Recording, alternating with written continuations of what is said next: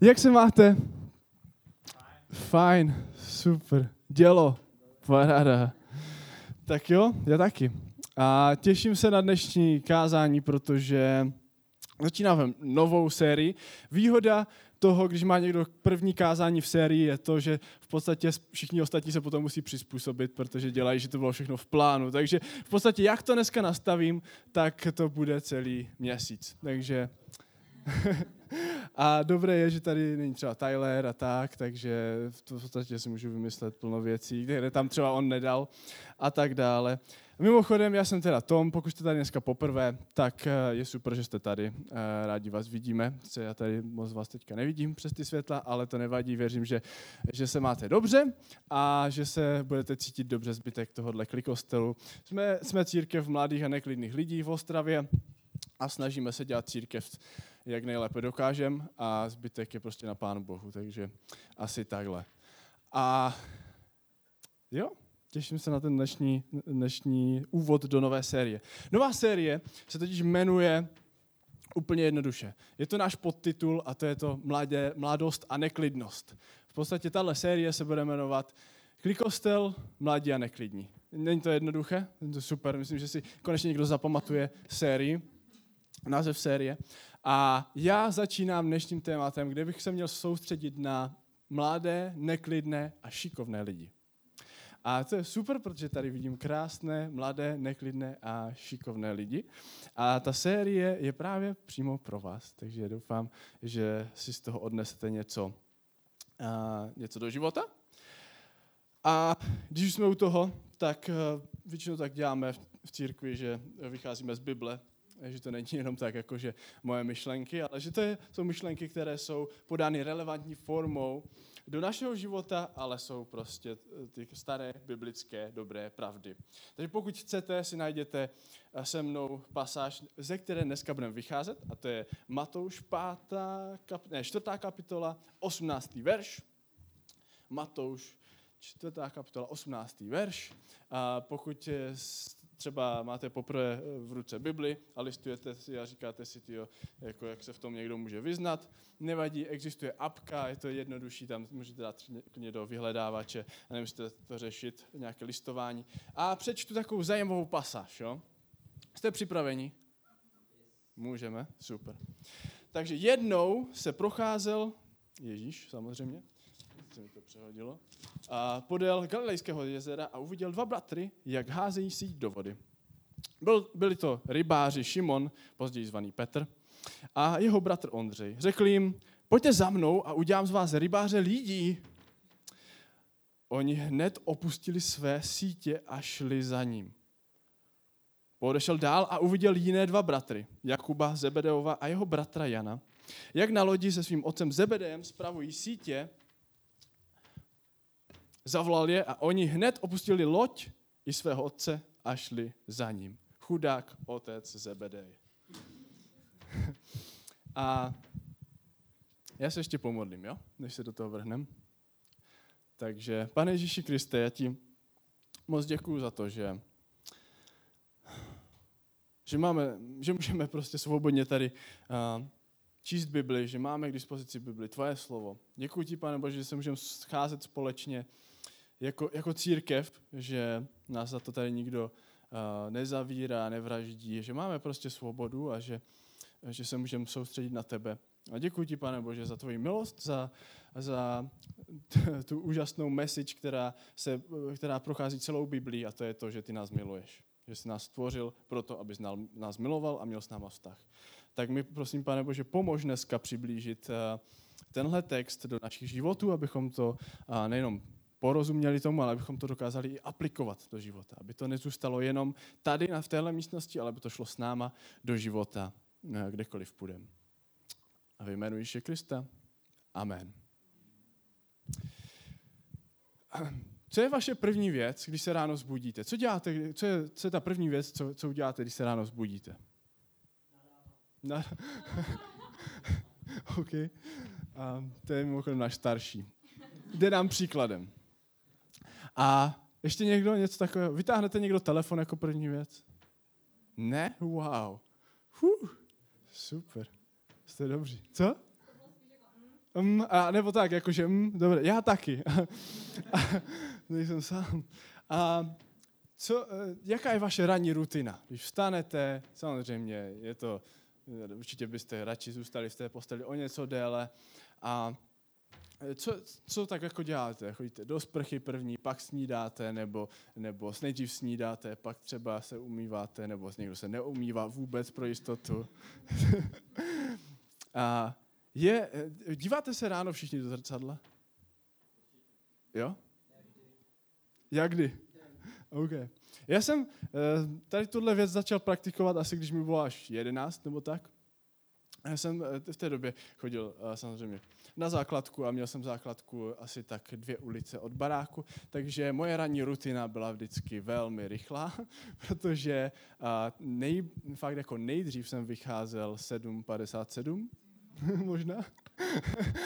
A moje ranní rutina byla velmi rychlá, to jste tak jako proběhli tím barákem. A někdy jsem si dokonce stihl dělat kafe, ale to ještě byly moje kafové začátky, jsem dělal jenom instantní. Jo? A už jsem se jako z toho poučil, už jsem, dokonce Pán Bůh mi to i odpustil, teď už nepiju instantní, dělám si srandu. A prostě moje ranní rutiny byly velmi rychlé. A byl jeden takový moment, když si pamatuju, že jsem od té doby nezapomněl nikdy vynechat to, že jsem se na sebe podíval do zrcadla. Byl to moment, když jsem přišel jednou do školy a někdo mi dost důrazně upozornil, že mám tady někde pastu. A pro mě to bylo strašně jako ponižující, mě to fakt jako mrzelo, protože jako byly to takové moje fashion začátky, ale už tehdy mi trochu záleželo na tom, jak vypadám a tehdy jsem se cítil tak ponížený, že od té doby prostě nezapomenu. I kdybych měl jako nevím co, přijít pozdě, tak do toho zrcadla se podívám. A od té doby se to stalo jedna z mých jako důležitých ranních rutin, které prostě už teďka nejdou odmyslet. Díváte se někdo ráno do zrcadla? Jo, super. Jsme na stejné vlně všichni. Paráda. Dostaneme se k tomu ještě za chvíli, jo? Nebojte, má to nějaký smysl, někoho jste zrovna přivedli, že dneska říká kurník, tak to, třeba příště by to bylo lepší, a to má dneska nějakou slabší chvíli. Nebojte, ono to bude dávat smysl. Pojďme na chvíli zpátky do Bible za těma rybářema. Je tam zajímavé několik věcí, je tam hodně zajímavých věcí mimochodem, ale my vybereme jenom jednu a tu potom proženeme více takovýma, já nevím, uvidíte prostě. Takže pojďme se podívat, co udělá Ježíš, jo? Vidí bratry na lodi, rybáře, super. Co jim řekne? To je vždycky zajímavé se dívat do Bible, co Ježíš říká, jo? Protože většinou to je něco úplně jiného, než byste si dokázali představit. Pojďte za mnou, udělám z vás rybáře lidí. Wow, to je úplně srozumitelné. Ježíši, ale my tady jako, co máme dělat? My jsme tady celou dobu pletli sítě a teď budeme jako co, chytat lidi do sítí. Jak to jako, proč? A mimochodem, jako, to je, ne, že by je pozdravil, ale to je, že je tam uviděl a hned pojďte se mnou, ale ukážu vám něco lepšího. Budeme chytat lidi do sítí. Díky Ježíši. A ještě lepší je jejich reakce. Všeho nechali a šli. To je prostě super. To je fakt úžasné. Jako já bych to fakt chtěl vidět. Jestli bych něco chtěl vidět v Bibli jako na život, tak tady tohleto.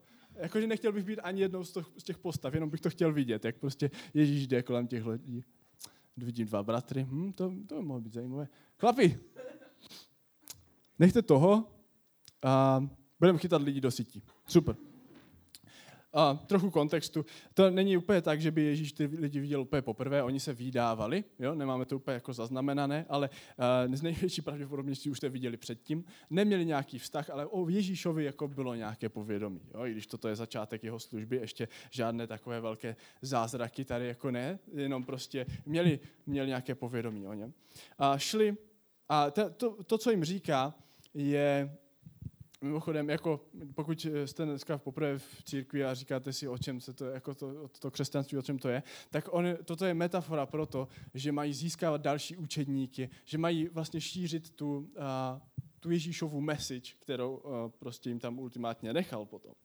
Takže z ničeho nic šli a měl nějaké 2 učedníky, o něco dál, další loď, nějací Zebedovi bratři, pojďte za mnou taky a nechali tam otce. Čau tati, měj hezký biznis bez nás. Já vím, že nám to chtěl předat, ale prostě smůla, Ježíš je zajímavější.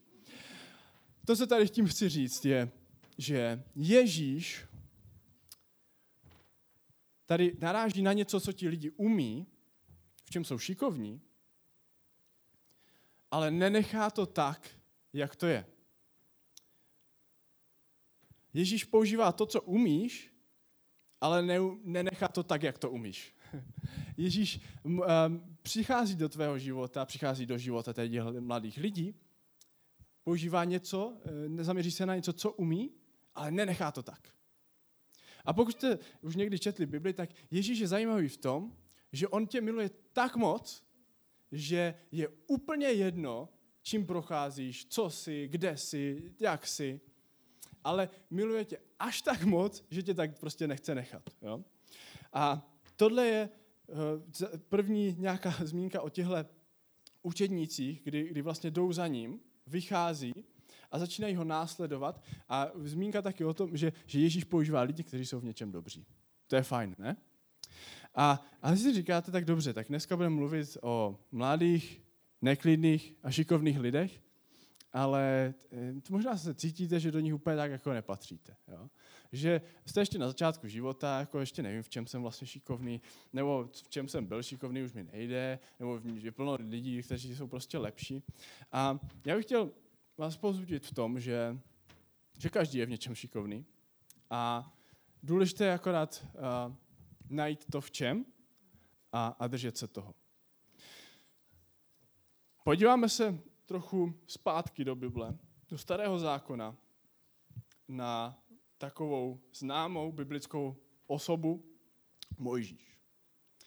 A člověk si řekne, tak to je prostě klasika, to je prostě jeden z těch, co to dokázali, těch šikovných lidí. Těch lidí, co prostě to měli jako v hlavě srovnané. Mimochodem vyvedl Izraelce, svůj národ z Egypta, z toho zajetí a vyvedl je. A podařilo se mu plno věcí, podařilo se mu právě vyvést Izraelce z Egypta, sice nepodařilo se mu úplně je dovést až do té zaslíbené země, protože jedna věc je, když tě Ježíš z nějakého zajetí vyvede, ale druhá věc je, aby z tebe to zajetí vyšlo. Jo? On je sice vyvedl z Egypta, ale ten Egypt v nich zůstal. Že? Každopádně, podíváme se na Mojžíše, na jeho začátky. Jo? To je nejlepší se podívat na začátky tady těchto hrdinů. Jo? Čas plynul a Mojžíš vyrostl. Jednoho dne zašel ke svým bratrům a viděl jejich těžkou dřinu, protože byli v tom zajetí, chápeme se. Viděl také, jak jeden Egypťan bije jednoho Hebreje, což je jeden z jeho bratrů, že? A rozhlédl se tedy na obě strany, pro jistotu na obě, a když viděl, že tam nikdo není, zabil toho Egypťana. Dobré začátky. A zahrabal jej do písku. A když pak přišel druhého dne, hle, dva Hebrejové se prali, to jsou ti jeho vlastně, jak kdyby bratři, prostě ten jeho národ. Řekl, jako co pak nemáte dost tady soužití, proč se bijete mezi sebou, Jeva? Proč? A oni na něho, kdo tě udělal naším vůdcem a soudcem? Chceš mě snad zabít jako toho Egypťana ty včera? A on utek, protože měl strach, že už to všichni ví. Když se tak ráno díváte do toho zrcadla, co vidíte? Sebe, že? Kousek koupelny za váma. A ten ranní obraz toho člověka, když se vzbudíte, tak není úplně jako nejkrásnější, ale vidíte sebe, vidíte se zřetelně, prostě krásně ostře, zapnete si světlo. Vidíte se fakt výborně. Já jsem si vzal pár pomůcek sebou dneska. Teď tak postupně budu vytahovat různé věci. Vidíte se prostě krásně, toto je nové zrcadlo, už je upatlané, dneska jsem ho koupil v IKEA. Vidíte se dobře. A budeme si dneska hrát se zrcadlama trošku, protože je důležité se dívat do správného zrcadla. Dělám prasátka, že? Super. Je důležité se dívat do správného zrcadla. Protože zrcadel v životě, a teď nemyslím jenom o těch fyzických, Je hodně. Byli jste někdy v nějaké zrcadlové místnosti, kde jsou různě takové ty pokřivené zrcadla? Jo, hrozně vtipné, vždycky fotečky z toho a tak. A máte dlouhé nohy, dlouhý krk, rozšířenou hlavu, tlustší, tenčí, prostě plno věcí. Důležité se podívat do zrcadla, do kterého je třeba se dívat. A tady je zajímavé, mimochodem, pro mě je to jeden z důkazů, že Bible opravdu je vdechnutá Bohem a že to nepsali jenom lidi pro svůj prospěch. Protože kdyby to psali lidé, tak jsem si jistý, že tady Mojžíš skončil. Protože zabil někoho a ještě ho schoval. Jo? Jako, já bych tak viděl, že Exodus by bylo velmi krátké a byl by tam jiný nadpis. Mojžíš vrah. Prostě titulek jak vyšitý. Bylo to velmi krátké, jenomže Pán Bůh to vidí jinak. On sice vidí i tady tyhle špatné věci, ale je schopný vidět potenciál v člověku. Ukazuje dobrý obraz na tvůj život, na tebe. A je třeba se podívat do správného zrcadla. Protože kdyby se podíval jenom do těch lidí, tak udělal správně, utekl. To je to nejlepší, co mohl udělat. Jenomže Pán Bůh se na Mojžíše dívá jinak. Pán Bůh se na něho dívá jinak. A v životě máme hodně zrcadel, máme prostě, náš život není jen tak, jako narodíme se, super, možná máte nějaký potenciál, rodiče ve vás vidí potenciál, a babičky ve vás vidí potenciál. Jo, třeba moje babička ve mně vždycky viděla zubaře. Jako nekecám vždycky, a asi jako ve všech svých vnucích viděla zubaře. Nikdy se to nepodařilo, zatím teda, ještě tam jsou nějaké naděje, ale ve vnucích vlastně už ne. Tak smůla. Možná pravnuci. Míjo, co? Každopádně, jako je třeba se podívat do správného zrcadla, protože je další pomůcka. Druhé zrcadlo. Jestli to tam jsem. To jde vidět pěkně. Jo, vidíte všichni? V pohodě. A ještě jsem něco zapomněl. Tady to je. Protože my se narodíme a máme skvělý potenciál, prostě. Je to super. Máme před sebou celý život, můžeme dělat, co chceme. Jenomže pak přijde život. Ojajaj. Lidi už si nebudou sedat do prvních řad, já už to vidím. Pak vidíme život a stane se první věc a nějaká křivda se stane.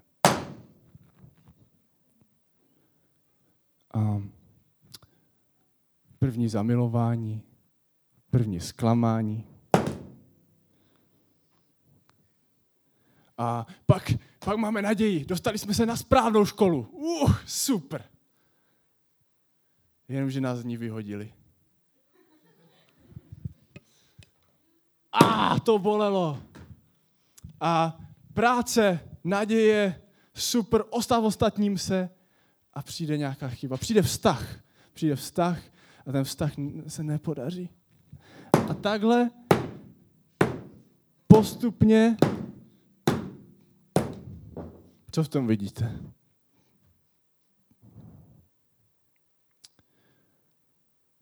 Těžko se dívat do takového zrcadla.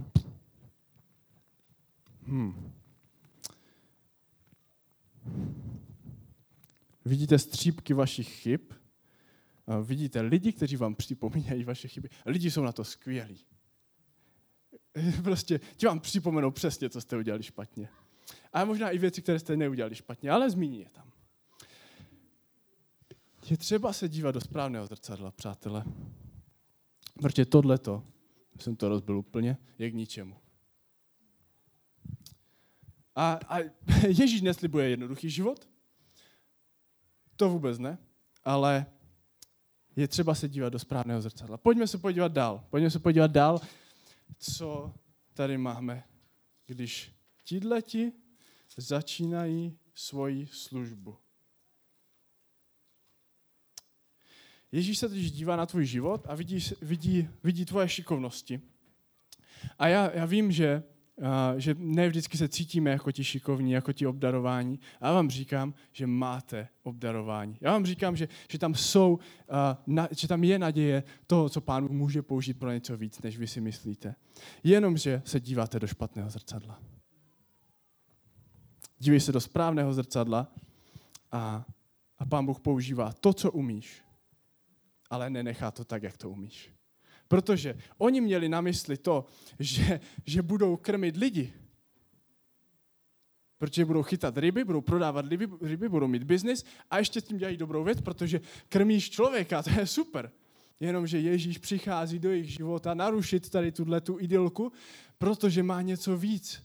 Nebudeš krmit lidi jenom prostě tím pokrmem, ale ty máš možnost zachránit člověka pro věčnost.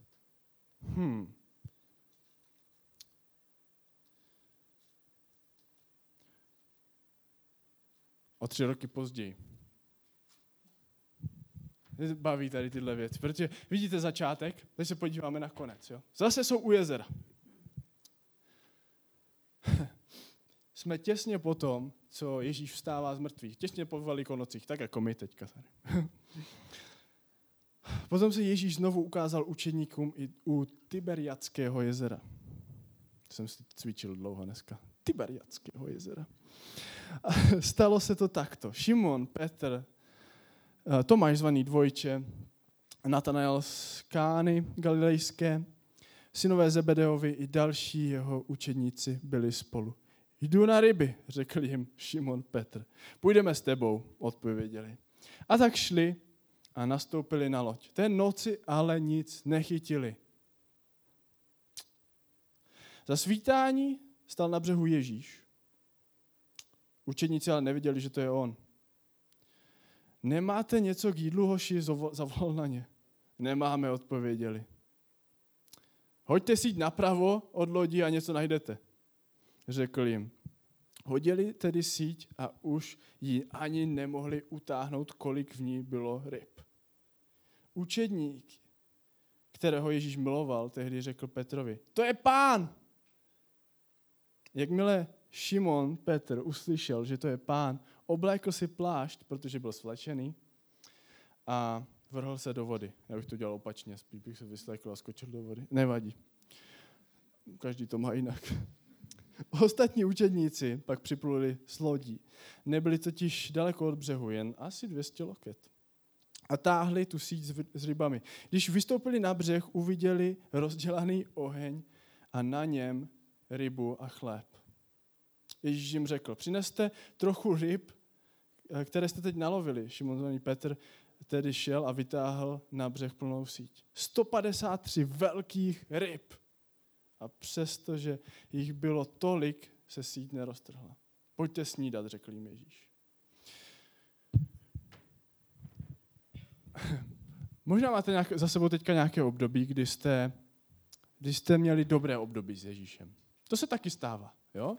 Nebavíme se jenom o těch jako negativních věcech. To se taky stává, že prostě vidíte zázraky na každém rohu, prostě Pán Bůh jedná, služba funguje, vy se modlíte každé ráno, čtete obden, prostě to jde, jo? Teďka ty hvězdičky na té YouVersion nazbíráte prostě, protože je to super a lidi vám lajkujou a vypadáte dobře, protože vaše Bible je celá označená. Když sedíte vedle někoho klikostoru, si nahlédnete a on tam má označené všechny veršíky, které prostě nedávají vůbec smysl. Prostě to funguje. A tady tihle chlapi mají 3 roky skvělé služby za sebou. Vztahu s Ježíšem tak, že s ním chodili vedle sebe a bavili se. To prostě není lepší vztah s Ježíšem. Mají za sebou skvělé období. Ježíš odejde, udělá to, co jim říká celou dobu, že jde na kříž, zachránit svět mimochodem, pak stane z mrtvých, bude to všechno v pohodě. A oni co jdou dělat? Oni jdou na ryby. Možná máš za sebou super období s Ježíšem a teďka přišlo sucho. Přišlo, že Ježíš najednou neodpovídá tak hned, jak jsem to vždycky čekal. Necítím ho tak blízko, jak jsem ho vždycky cítil. A ty jdeš na ryby. Najednou se vracíš k tomu povolání před 3 lety. Z čeho Ježíš přišel, udělám z tebe něco víc, rybářem lidí budeš. 3 roky to fungovalo, super. Po 3 letech něco se stalo. Ježíš je o něco dál, prostě nevidím ho hned a my jdeme zpátky na ryby.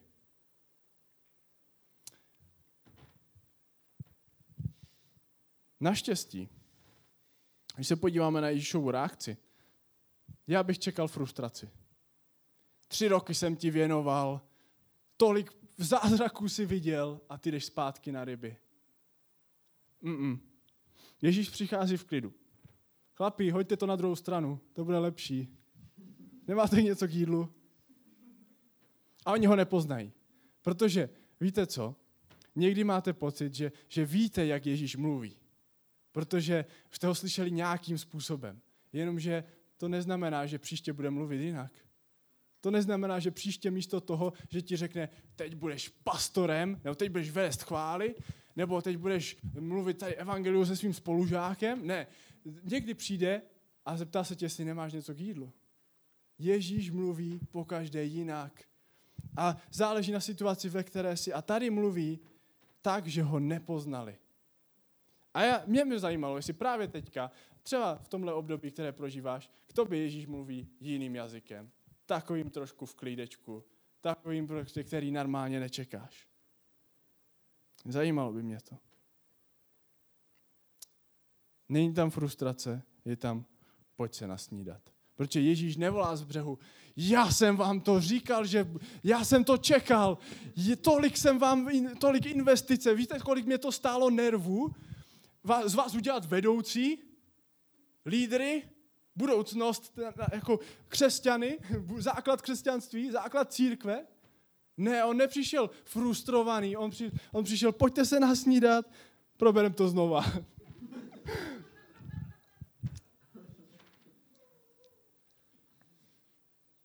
I když na chvíli zapomeneš, co ti Ježíš dává na srdce, i když na chvíli zapomeneš své povolání, i když zapomeneš svoji šikovnost, Ježíš nezapomene. A nepředhodí ti to jako lidi, on v tebe vidí ten potenciál, i když na chvíli zapomeneš. Budeme za chvíli končit. A aby ten závěr zněl duchovněji, tak poprosím kapelu, aby přišla. Já bych se chtěl dneska modlit za vás. Za nás, protože to není tak, že jako pár lidí tady má problém. Všichni máme problém, že se díváme do špatných zrcadel. Všichni máme problém. A já chci, abychom se dneska podívali do správného zrcadla. Do zrcadla, které nám nastaví Pán Bůh. Do kompletního obrazu, který nemá šrámy. Do obrazu, který ukazuje celý obraz. Nejenom část života, ale toho, co máme před sebou a věčnost. Pojďme společně se teďka postavit a pomodlit se za to, abychom dokázali najít správné zrcadlo ve chvíli, kdy se necítíme šikovní, když necítíme Boží povolání tak, jak jsme ho kdysi cítili. Abychom byli schopni rozpoznat Ježíše, který nás volá ze snídaní. Který na nás volá možná jinak, než jsme čekali. Je to v pohodě? Můžeme se takhle modlit? OK. Pane Bože, ti moc děkuju za tenhle čas. Děkuju ti za správné zrcadla, do kterých se můžeme dívat, do tvého zrcadla, které odráží tvoji dokonalost. Protože my jsme stvořeni k tvému obrazu a ty si nás chceš použít přes všechny šrámy, které máme.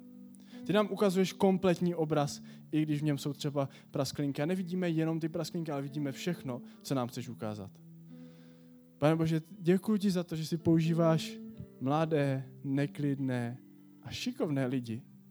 Ale ta šikovnost je pro tebe jenom základ. Ty to proměňuješ v něco víc. Chci se modlit za nás, za každého tady v této místnosti. Pomož nám najít to, co máme dělat. A pokud máme období, kdy teďka neslyšíme konkrétní věci, tak kež naše uši, oči nastražíš na to, jak ty mluvíš. Protože ty pokaždé mluvíš jinak a ty nemáš žádný limit, Bože. Ty nemáš žádnou šablonu, podle které mluvíš ke každému. Ty jsi specifický do každé situace. A my ti za to děkujeme. V jménu Ježíše Krista. Amen.